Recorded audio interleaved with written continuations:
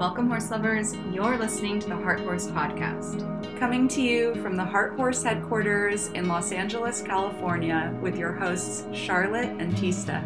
On today's episode, we are talking about money and horses.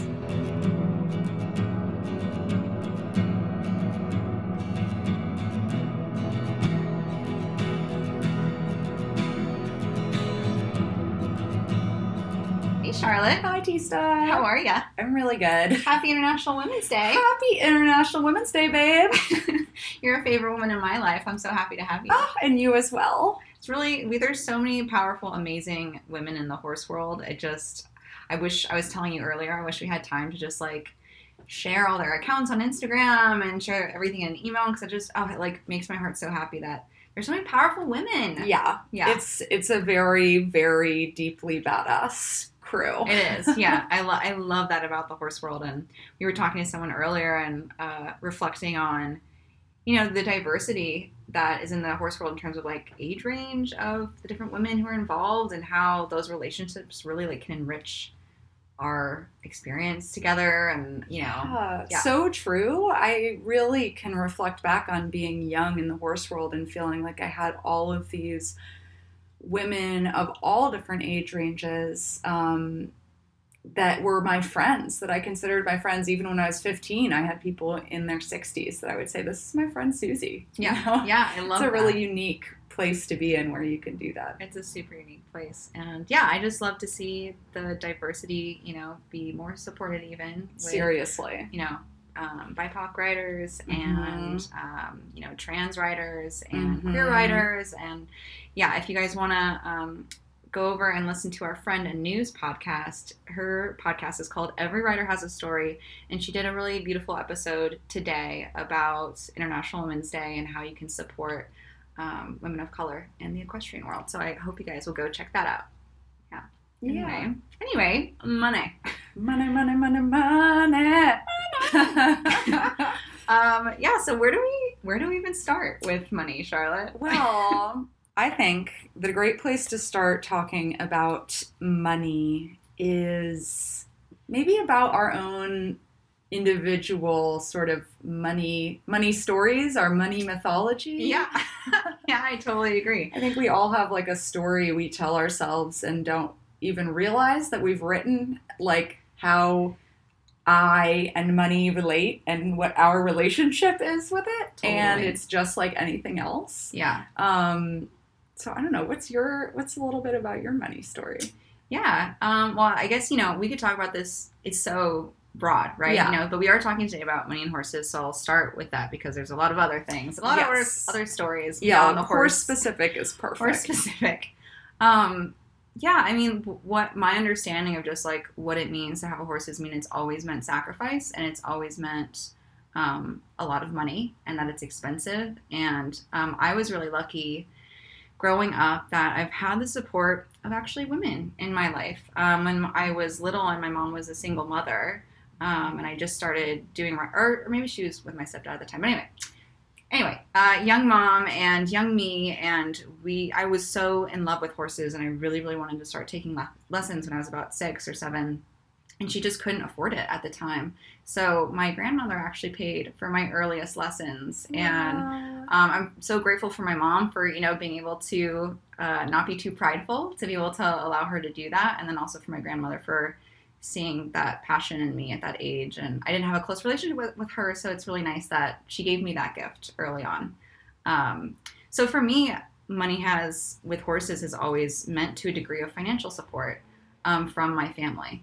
And that's continued, honestly, to this day. And I think that's true with a lot of people who managed to keep horses in their lives growing up. One way or another, they have their family behind them. Mm-hmm. And I've seen, a lot of women in the equestrian world where people are like, how do they make it happen? How are they doing it? And the answer is almost always that their family is behind them and helping them out. Mm-hmm. And that's something I felt guilty about sometimes, and really not ashamed, but just uncomfortable about, because there was that idea too with me growing up, I didn't want anyone in my high school to find out that I had a horse.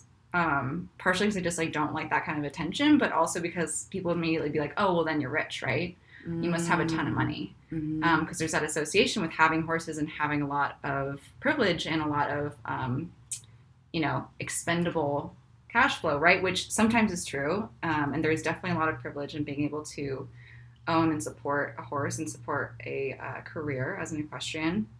But that wasn't the case for my family. We struggled a lot. We were always like, we were okay for a lot of time, but, we had our own struggles, and my family did like really try hard to make horses a priority in my life and support that for me. So I was lucky with that growing up. And then when I went off to college and took Juno with me, I took on a lot more responsibility for her because, before she was boarded at my family's house. So that was one expense I didn't have to worry about.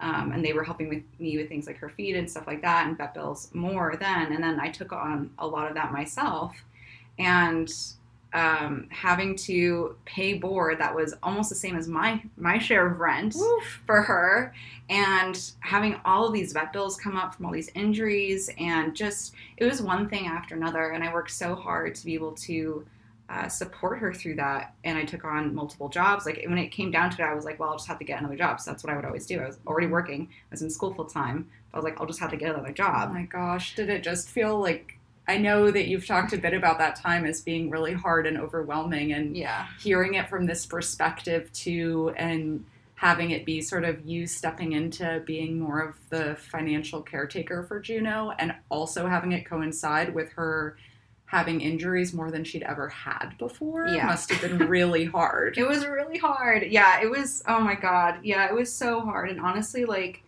I wouldn't have the debt I have if it weren't for Juno. Yeah. I wouldn't have had to take out any student loans if it weren't for Juno. And that's, I'm sure some people would hear that who aren't horsey or like don't understand, would be like, whoa, that's intense, But I was committed to her, and I was committed to her care and her well-being. So I did kind of what I had to do. And yeah, it was really tough. Sometimes I remember one vet I had early on when we moved to Seattle, who first of all was kind of a jerk because he, younger person, I think I was 23 then. And he just automatically assumed I wasn't going to be able to pay or something. So he's like, he said, I can't remember exactly what he said, but it was a little bit shaming and like, are you sure you're going to be able to cover this? Or like, do I need to charge this card now? Or something along those lines. And I was like, yeah, it's fine. Like, here's my information. Like, I've always paid, da-da-da. And what was funny is that he did like he tried to run the card like after I thought he did. So it actually did decline. Because I didn't have enough in my bank account, which felt terrible. But I was also like, whatever, dude. Like, it is what it is. But yeah, so that like trying to make ends meet and make things happen and feeling having that kind of thing happen, and not just feel totally embarrassed about it or ashamed about it, but So how do you feel like if you and money were a couple, like how's your relationship going? It's not great. I'm a little resentful of money. Yeah. And how much it's not come to me or how much it's left me. Money's been a bad boyfriend. Money's been a bad boyfriend. Yeah. I mean, but then at the same time, like, I'm so grateful that I have had all these ways to make it happen. That I was able to get student loans to help support myself and Juno when I was going through school. And I have been able to rely on credit cards for vet bills. And I know that's not an option that's available to everybody. So I'm also really grateful for all of that. Like it's always seemed to work out, even as like nail biting and as scary, and also just like cruddy it is to take on debt. Like it's always shown up. There's always been just enough to cover whatever was happening. And my family's always been really great about helping me when I really need it. So, you know, I love that you bring up like always having just enough, because that's something that, because I've done a lot of active work around money, and I certainly still have a lot of trials and tribulations in my relationship to money. But that really was something that a mentor of mine highlighted for me in kind of holding up a mirror to me. And she was like, you're kind of telling the universe that, like, this is what you need. You expect to get by on the skin of your teeth every time. Totally. And, like, you do. You're fine, right? Like at the end of the day, like it does come together. Totally. But you're not asking for more, and you're not actively opening up channels for more, you know? It's hard. It's hard to talk about money in a spiritual way sometimes too, because there's the system's, you know, the house always wins. The system isn't made for us. The bills keep coming no matter yes. what vision board I make. So. Exactly. The bills will arrive no matter what. And so, like always having just enough is so interesting as an idea. And I don't necessarily have some like beautiful thing to say about it, but I think, you know, if you're listening right now, maybe think about that, because it really struck me when I had that point. Really, just like my mentor like held some space for me and was just like, "Do you think maybe you are only looking for just enough?" Yeah, yeah, and I think that's definitely something that's common with horse people. Mm-hmm.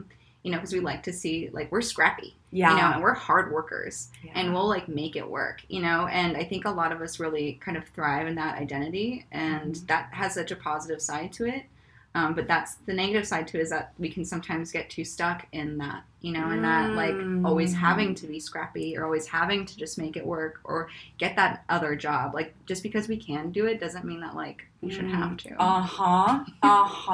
Yeah, really, really well said. And, like, I say this including myself 100% and with no judgment, but like there can be a little bit of like martyrdom there. Totally. Yeah. that can feel good. Yeah. And it, you know, bigger picture probably not, but like in the moment it feels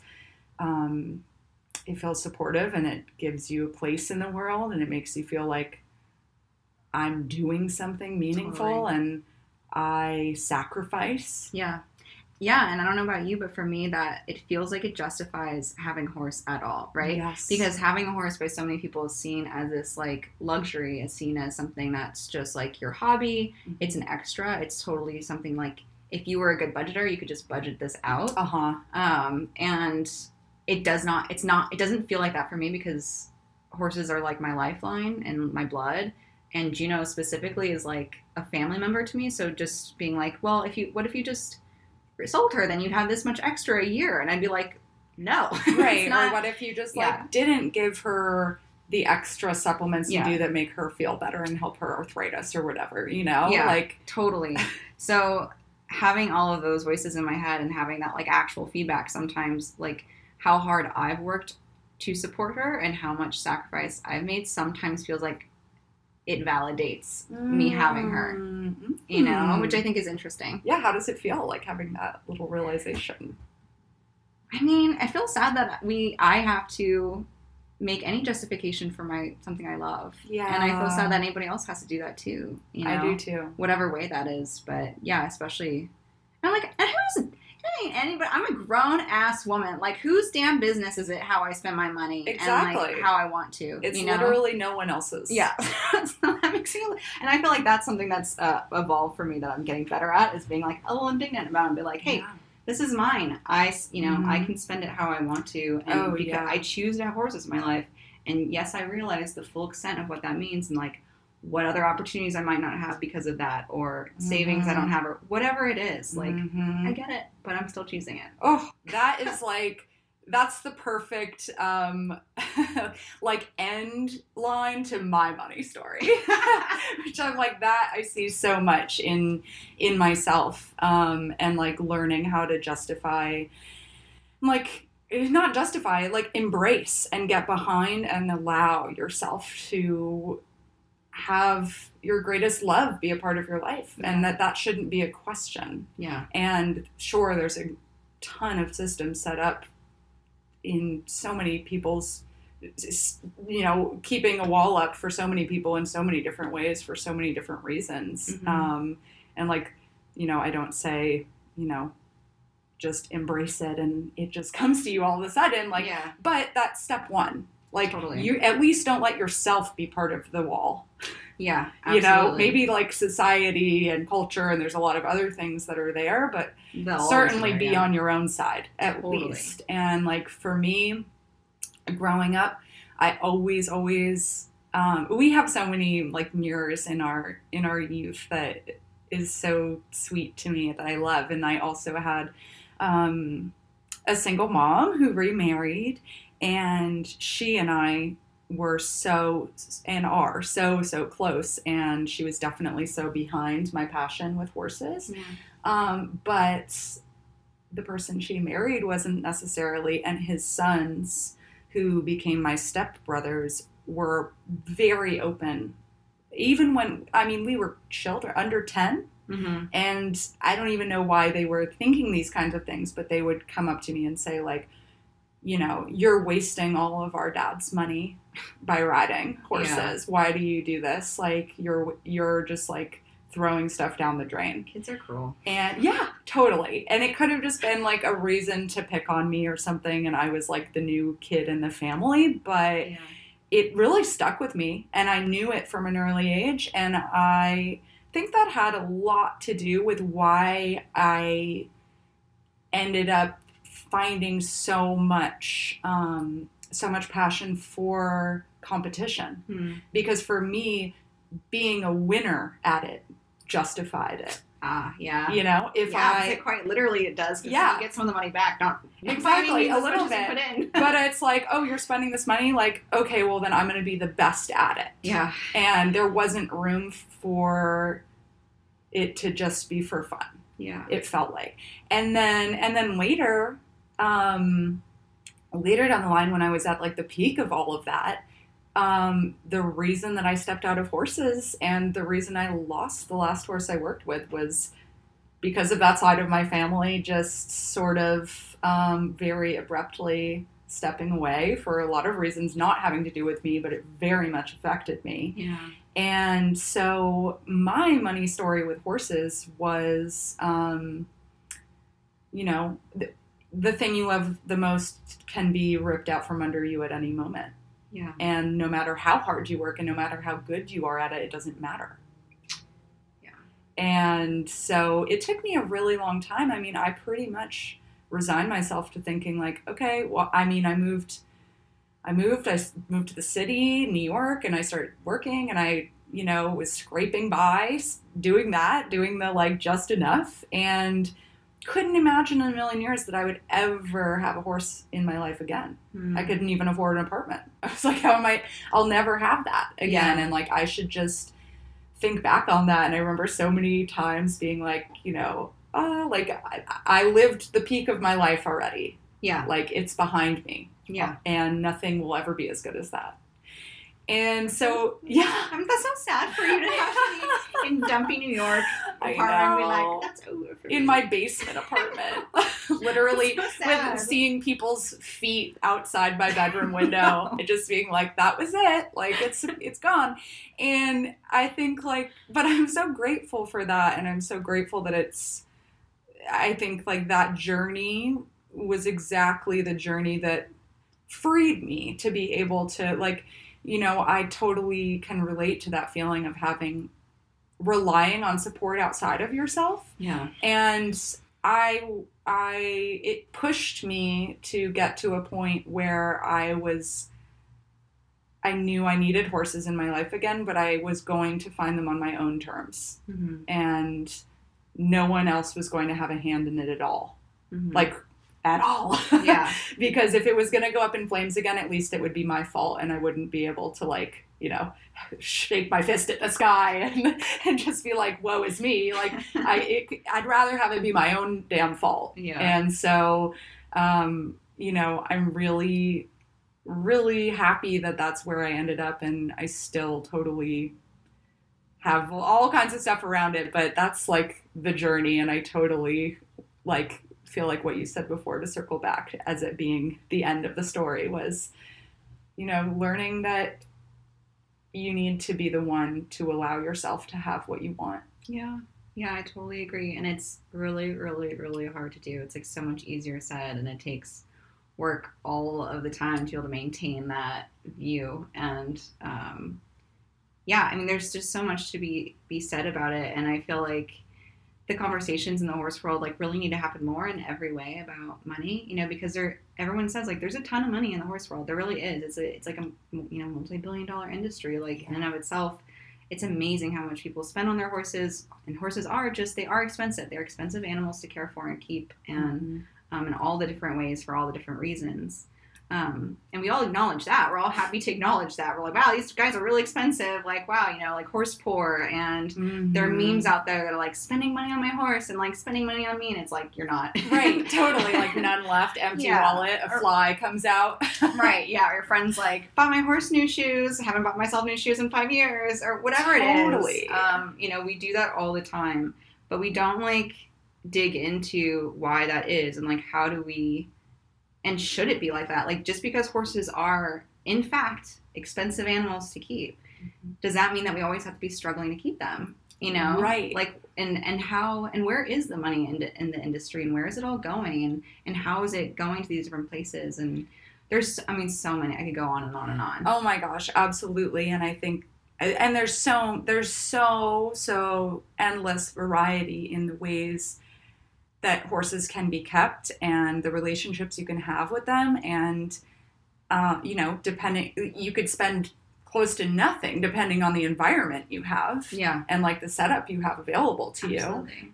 Or you could spend infinite amount every month. You know, there really is a range, and none is like necessarily better than the other. And I think you need to know for yourself, like, what lights you up. Mm-hmm. But I think also in a part of my journey, like, yeah, I think that finding that balance, like, I don't necessarily, you know, I'm hesitant to say like, okay, well, if I'm not spending enough for myself, now I need to figure out how to, you know, take some of that money away from Salem. Like, instead, I'm like, no, I need to add for both of us. There needs to be more for both. Yeah. So I don't have to worry about it. Yeah. You know, I can buy a new pair of sneakers so that, because we walk so much with our horses, and like, it would be really nice, and that should be okay too, and not take away from anything else, but only be like adding joy. And I want that for all of us. I want all of us to have the things that we need and we want. And,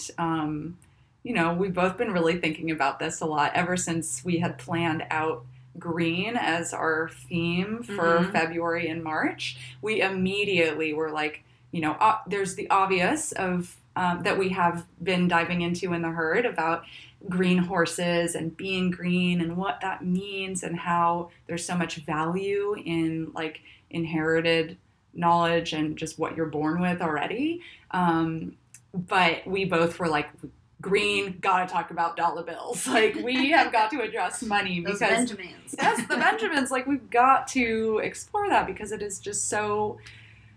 It's too bad that it's such a like cliche. Yeah, it really is here. Yeah, in the horse world, it really truly is. Like, it's almost like I'm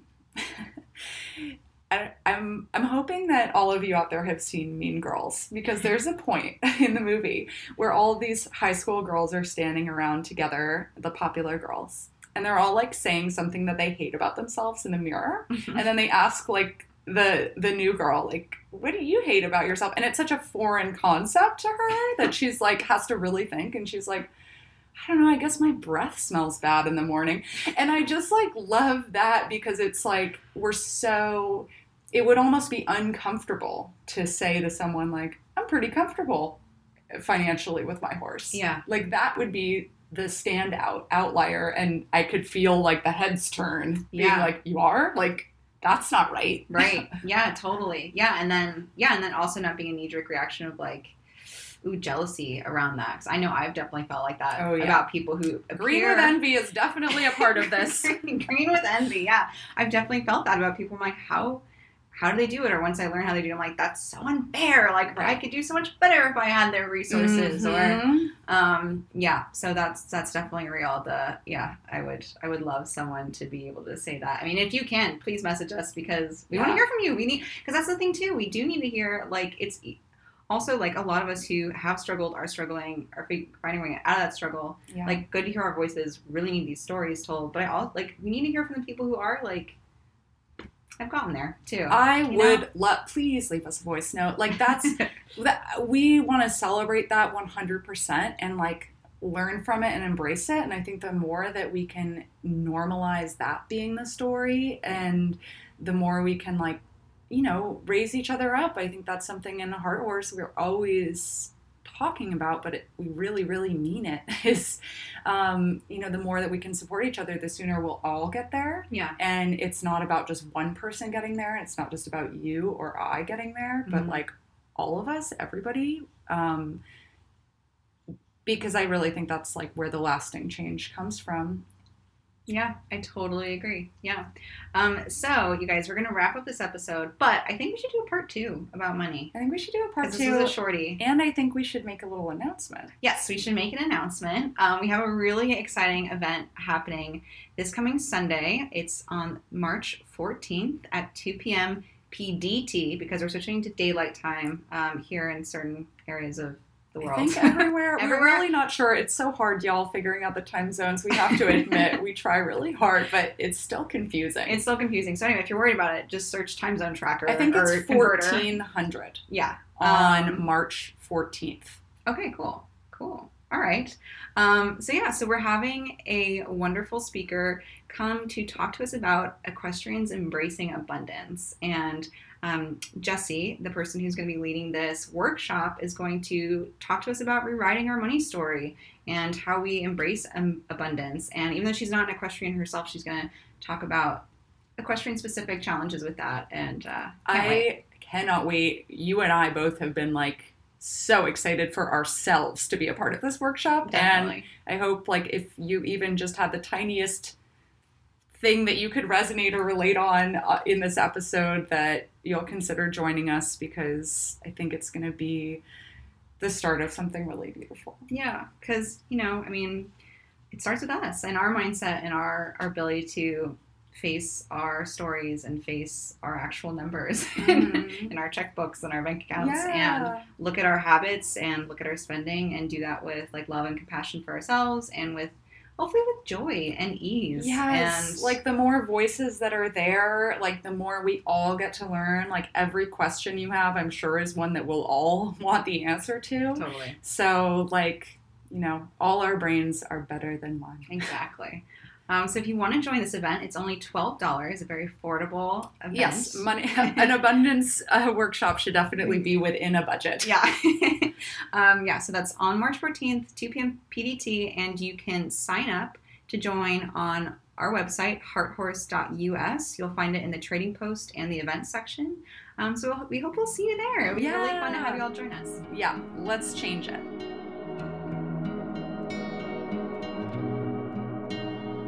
Heart Horse is the equestrian community you've always longed for.